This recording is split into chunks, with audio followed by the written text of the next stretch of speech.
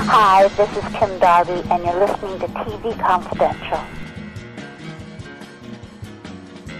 Michael Bell will join us at the top of the hour. Michael Bell, one of the most prolific voice actors in film and TV animation. We hope you'll stay tuned for that. In the meantime, with the holidays soon upon us, we will shift gears for the rest of this hour and bring you part 2 of Greg Ehrbar's conversation with Roberta Levital. Roberta Levital, daughter of Abe Levital, director of the animated classic Mr. Magoo's Christmas Carol. In the case of Gay Paris and any of the Magoo things, including Christmas Carol, when you were growing up, did you see these things when they premiered? Did you look what were those experiences like?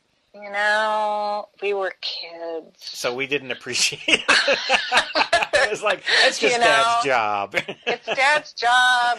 I mean, we were kind of excited because Dad's job was on TV, and TV was cool. Yeah. So, yes, we were excited. I don't think we completely, we didn't. How could we? We didn't understand the context, why it was special. You know, Daryl has been, we call him the Divine Daryl. He helped us see what our dad had done and what it meant in time. And so he gave us very different eyes to look back on it. So, yes, of course, it was like, Dad's stuff's on TV tonight, and we would watch it and sit together as a family, and didn't understand what it meant to him or what it meant to the larger, first TV special. I don't know. We didn't know what that meant. And we loved it, and it was such a treat to talk to him about it. And then we would watch it, of course, when it was repeated during the years when the Christmas Carol was repeated. And I remember sitting next to him, an apocryphal moment for me, sitting next to him at one point and noticing that the rain didn't fall in continuity from one cut to the next, and I mentioned it. And I mean, he was not angry. He was like, "Oh, that's very observant of you." And I thought, I'm going to be a director when I grow up, because I noticed the rain didn't fall. One thing about Mr. Magoo's Christmas Carol, and it's unique among almost any version I can think of off the top of my head, and the fact that you are so lifelong devoted to theater, is that particular adaptation is unabashedly stage-driven, that you see the stage, and that became the series, The Famous Adventures of Mr. Magoo, that he was always performing. You had a frame at the beginning, at the end. At the station breaks, you saw the set, which was brilliant. Right. So who knew, I know. I think that's really fun. I mean, our family went to the theater a lot. We grew up in L.A., of course. I had tickets to the Mark Taper Forum, and so my parents were always going to the theater. My dad worked at the Northridge Theater Guild, building sets at one point in his life. So he really enjoyed the theater himself, and I think it was a super smart conceit to try to imagine why was this particular character in this particular story, that it had a convention, and that was why, and gave permission to the songs being the songs, and it was really smart and reflected a lot of his love for theater, I think. And it was a brilliant way to also combine the Magoo you knew at the beginning and the end, causing the calamities through his wackiness, but not during the performance because he was a professional. Right. But we still got the Magoo at the beginning and the end, so you got the best of both. Yeah, definitely, yeah. It's a classic, and I think that a lot of people still, when you look at people's top 10 lists, even today, it's still up there, and it does get rerun once in a while, and I, for years, have been saying to whoever will talk, somebody should mount this thing on the stage. There was an oratorio, but someone should do if not a soundtrack, if they can't find the track, but to do a cast album, a world premiere recording, something that just brings it back to the fore. Well, the Jules Stein, I forget what they're called, Jules Stein Office or something. We for many... When Daryl was doing the book, he and I happened to be in New York at the same time, and we just barged in on the Classic Media, literally. I said, let's just go walk over there. So we walked over to Classic Media, which owned the rights at the time, and we walked over to the Jules Stein building, the office, and just knocked on the door. And we met Joseph Weiss, who was at the time the manager of the estate. And Joseph also felt that way. He really wished there had been a stage production. He was always hoping there could be a really high-level concert presentation in New York. And he kind of tried through what contacts he had. And me being a person of the theater, that was early on, a young, completely I had no position from which to make that happen. But I was like, oh, there should be on stage. Who would play Mr. Magoo? When I was at Bennington, I talked it up with one of my fellow teachers who actually wanted to play Mr. Magoo. He was like, that's always been my dream. I want to play Mr. Magoo in A Christmas Carol on stage. So, yes, everybody's talked about it. What I remember was finding out that the rights were really complicated. That's usually the case, yeah. Yeah, that the ownership was tucked into somebody in a way that did not make it easy. But I think Joseph said that there had been an attempt to actually do a draft and present it to the Stein estate. Well, you never know, though, because Classic Media was bought by DreamWorks, which was bought by Universal, and I'm involved in the new Rankin Bass DVD set that just came out. They asked me to do a commentary on one of the specials, and they did a documentary, and it was like, they don't do bonus features anymore, because generally they don't think that's worth the money, but Universal has some of their execs, apparently, now that they've bought these properties, a few of them do realize there's some value to them, and that there is a cachet there, and that they should probably sustain that. So they own it now. So maybe it all has to do with the decision makers, if they get it or not. It's always the same. Right. Find someone who gets it. And I was shocked. I was stunned, because each time they reissue those specials, they usually put children's activities or things like that in for the bonus features. This was like, they had Jon Favreau and people like that on there. And it's like, wow, really? They went to this much trouble? So maybe they'll look at Magoo differently in the next round, possibly. Yeah, maybe they will. I mean, we've, over the years, collected Who Loves Mr. Magoo's Christmas Carol. Chris Rock talks about how much he loved it. Sarah Jessica Parker and Matthew Broderick play it every year for their kids, So there are a number of celebrities who, they're not my best friends, but, I do think that if they were going to turn it into a property that was going to happen on a professional level, there would be Molly Ringwald, I know, showed up at the screenings that Daryl did and talked about how it was her family's favorite film. So there are people who could elevate it, I think, and maybe even be in it. Yeah, that's true. Well, that's what I was finding on this thing, is that they got these directors and producers from today talking about how Rankin Bass affected them and how it inspired them. Rather than being a retrospective, it was more of a forward-moving kind of thing. So if that's the approach, and if that works for them, maybe they'll look at the next things and say, well, maybe we'll take the next step. And who knows? You never really know. I never say never. Yeah, that's right. You never say never. And sometimes it has to be long enough away that it's special again to pay attention to it. It's a beautiful retelling of the story. It really is. And very touching. And very faithful. You read the book and it's very, very close. A lot of people don't give it the credit for that either. It's like the words are treated with a lot of respect. Not every version does that. That's true. All I know is we quote it constantly around the house. You do? Oh, yes. What are some of your favorite quotes from it? Oh, the founder of the feast indeed. I wish I had him here. I give him a thing or two to feast upon on. And the other one is, are there no prisons? Are there no workhouses? And certainly God bless us, everyone. Oh, of course. Yes. And we know lots of people like those people who are despicable. Lots of people like that. That's right. Oh, my gosh. We siblings love to sing the Despicable song. It's just every single bit of that. It's what I said in the commentary about the Santa Claus is Coming to Town special. Those specials were great, like Magoo, was because they were 99% fat-free. Now, the second was wasted. Everything was there for a reason.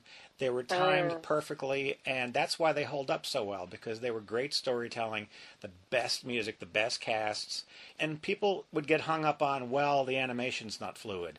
Well, there's a lot of lousy movies and TV shows where the animation's fluid. So what? Right. And I guess that's a contextual thing, too. You as a historian, and we learned a little bit more about that with Daryl, what changes were going on at UPA and why, and that was interesting. There were changes that were going on in the animation world in terms of just the expense of doing those kinds of films. And so they were going for a shorter, less expensive way of making films. But what they proved, especially in those early days of figuring out how to do those specials and series with animation, is you could do really, really well with less if you had the talent and you took the time to do it right and were left to your devices to do it. And it's still proven nowadays, too, here and there. And these things hold up. We were looking at Frosty the Snowman. That's another one. It's very basic animation, very little, very limited, very low budget. Didn't have the money. But look at the design, look at the color selection, look at the lineage, all of that is there, and that's artistry as well.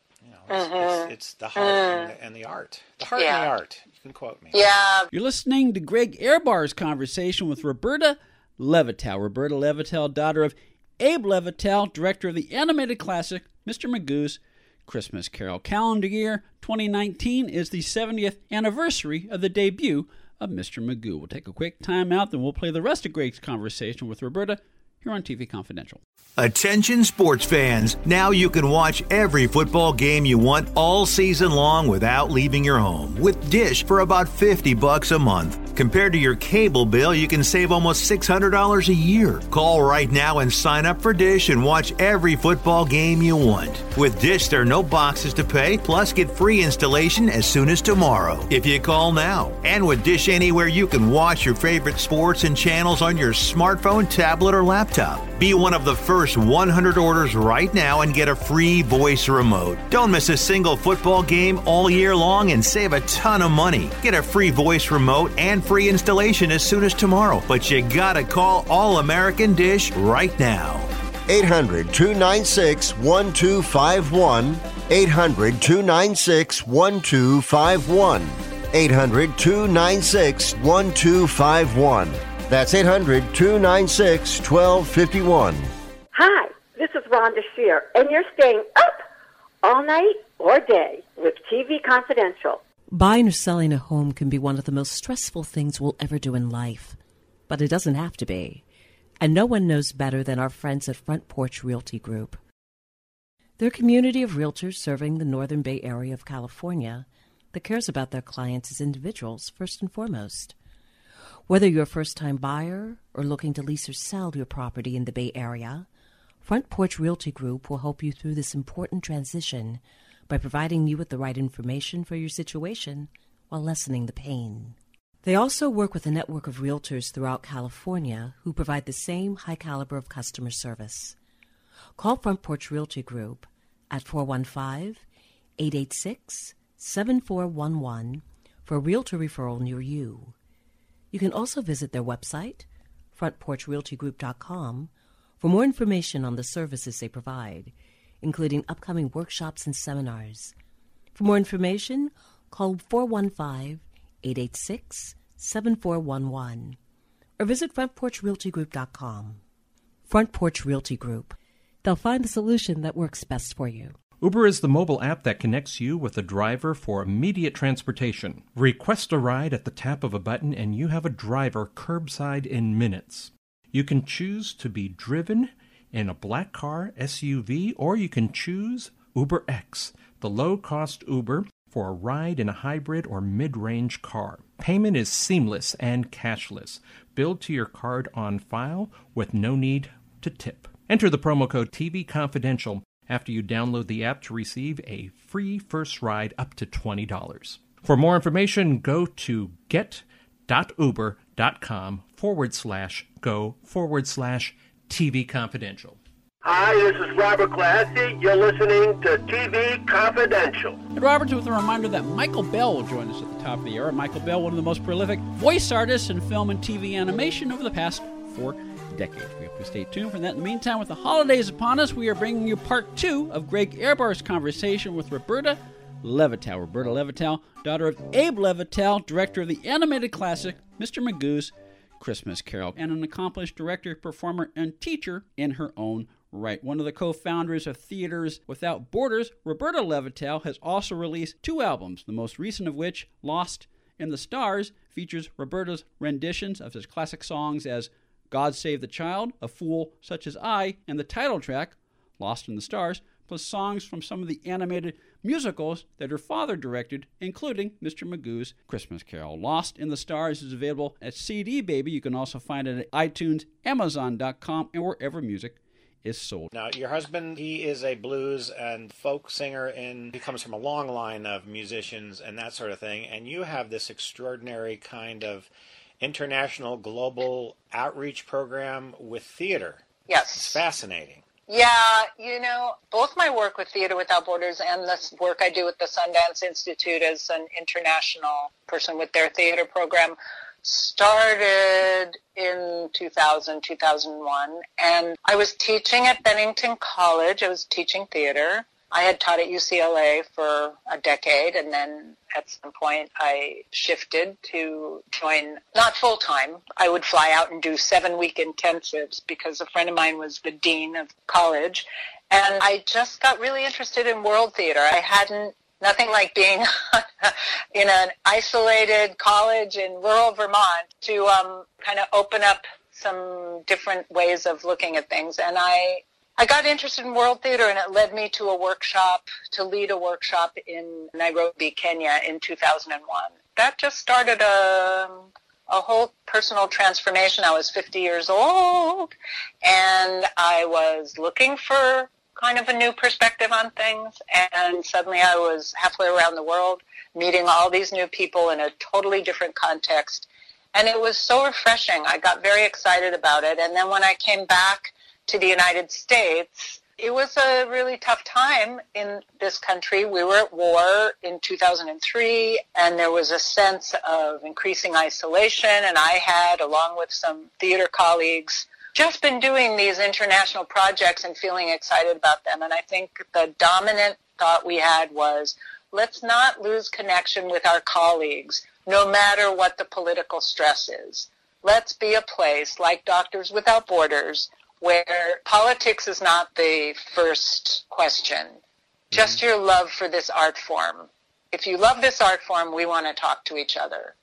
And it was an amazingly powerful mechanism, I think, thanks to Doctors Without Borders, really, because the concept, Theater Without Borders, meant a lot to people all around the world. And we almost immediately started receiving inquiries from Sierra Leone and Iran and South America, and people just started reaching out to us, and they seemed to feel the same way. It's like, we love theater. We want to keep talking about theater no matter how tense things are in the world. So that's been a motivation for us, and it's all volunteer. Theater Without Borders is all volunteer. Everybody who's involved just donates because they want to make sure that there's some way that we can keep talking to each other, artist to artist, person to person, no matter what's going on in global politics. Maybe that's where the true change can come. It isn't going to come from people just posturing and having agendas. It's going to come from... I always feel like true change comes from the ordinary folk, way down there until it bubbles up to the decision makers way up top, because they're not really aware of what's going on down there. And they're also sometimes confused by the toadies that give them the wrong information, if you know what I mean. Yeah. So things like this come from grassroots, come from people, come from art, come from song. If you look at the history of humans, it's always sort of come up from that, and then it's reached a point where change came. The big changes came from little things. Yeah, exactly, yeah. I think that's been very motivating for us over the past, how many now then? It's over 15 years.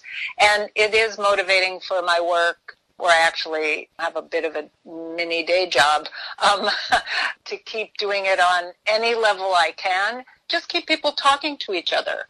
It's so humanizing when you spend time with one another. You have meals together, you take walks together, you work in a room together, all that stuff that people talk about. It sometimes we take it for granted a little bit, because when we're doing it in familiar contexts, it's just natural. It's what you should do. Of course, we work together, and that's how we can accomplish things.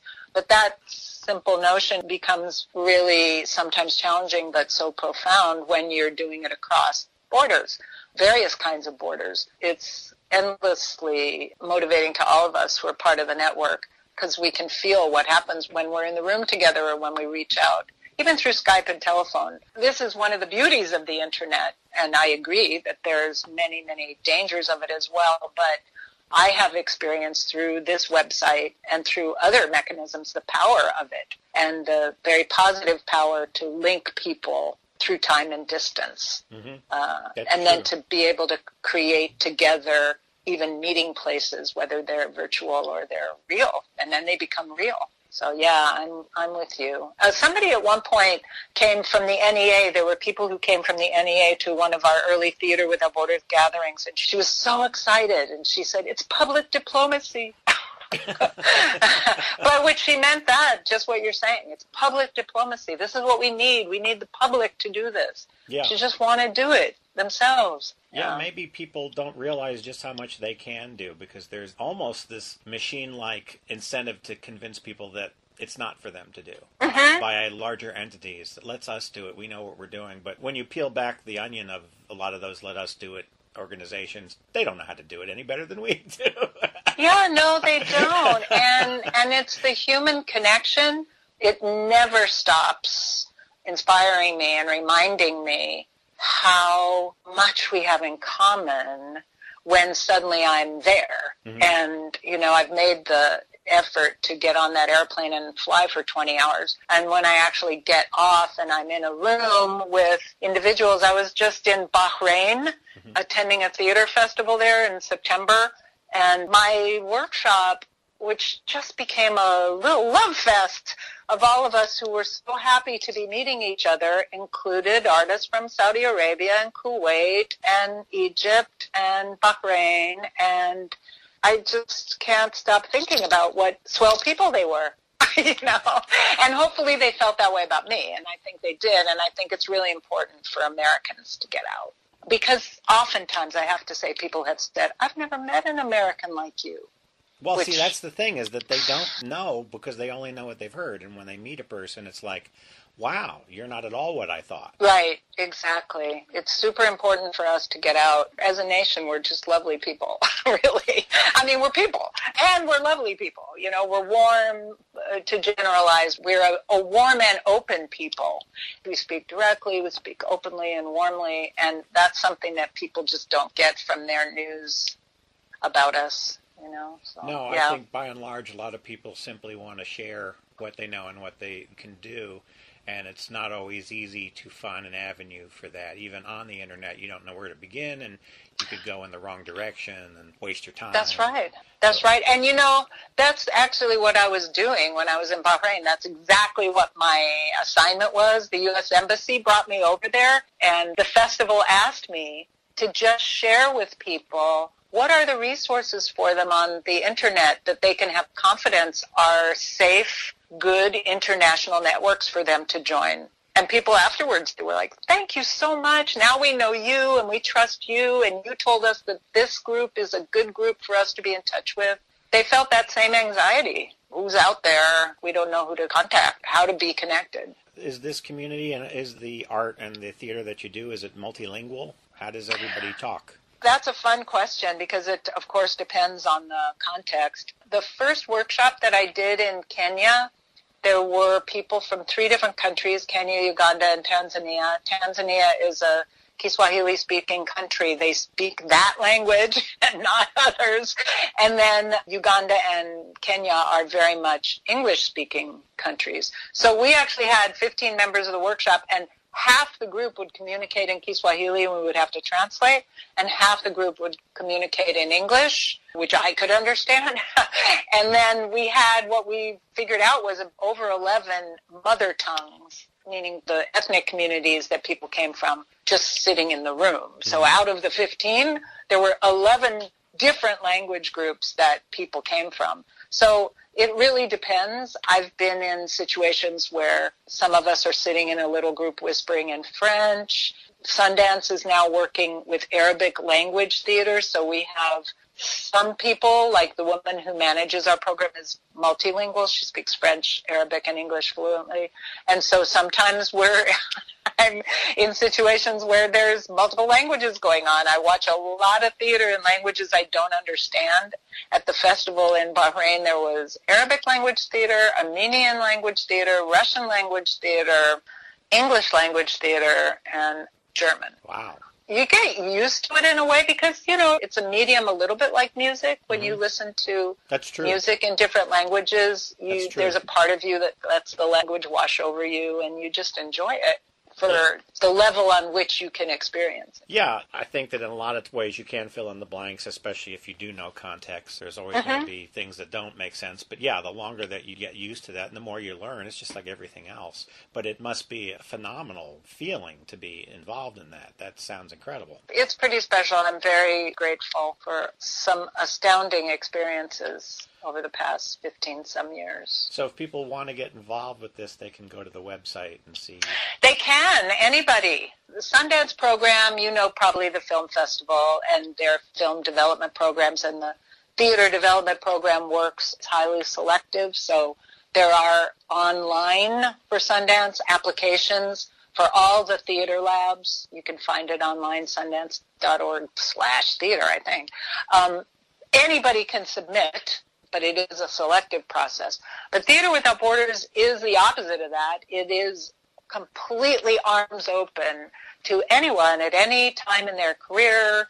We've been contacted by students, by amateurs, by professionals, by just people at any level. Anybody who's interested, I personally answer the emails that come into info@. We make connections. We just say, if you're interested in that, maybe you want to know some people in India because you're on your way to study theater in India. Well, here's some names, and we can make a few introductions. So we try to connect people as well as inform people. And it's open to anybody. It's completely free. That's really important. It's free to anybody. All the new opportunities that we learn about are posted on the Facebook page, as well as on the website. Wow, there's a whole world. That's kind of a nice thing that you said this was a point in my life where I'm looking for something. What is that thing going to be? And then this thing came along. I mean, you had done theater for years, you'd taught, but this is, literally a world open to you. The world. Yes, yeah, right, yes. And it's so nice to be able to connect with people who are hungry for the information and grateful for it when you've probably spent many years, not just your sister, but seeing eyes roll in classrooms and with audiences. Yeah, definitely. Because there's a jaded quality, especially in our day and age when everybody's just seen and done everything. There's so much media now that it's hard to impress, and sometimes simplicity is the most exquisite thing. Yeah. Well, this has been such a joy. I had a feeling when I heard you sing that you'd be wonderful to talk to.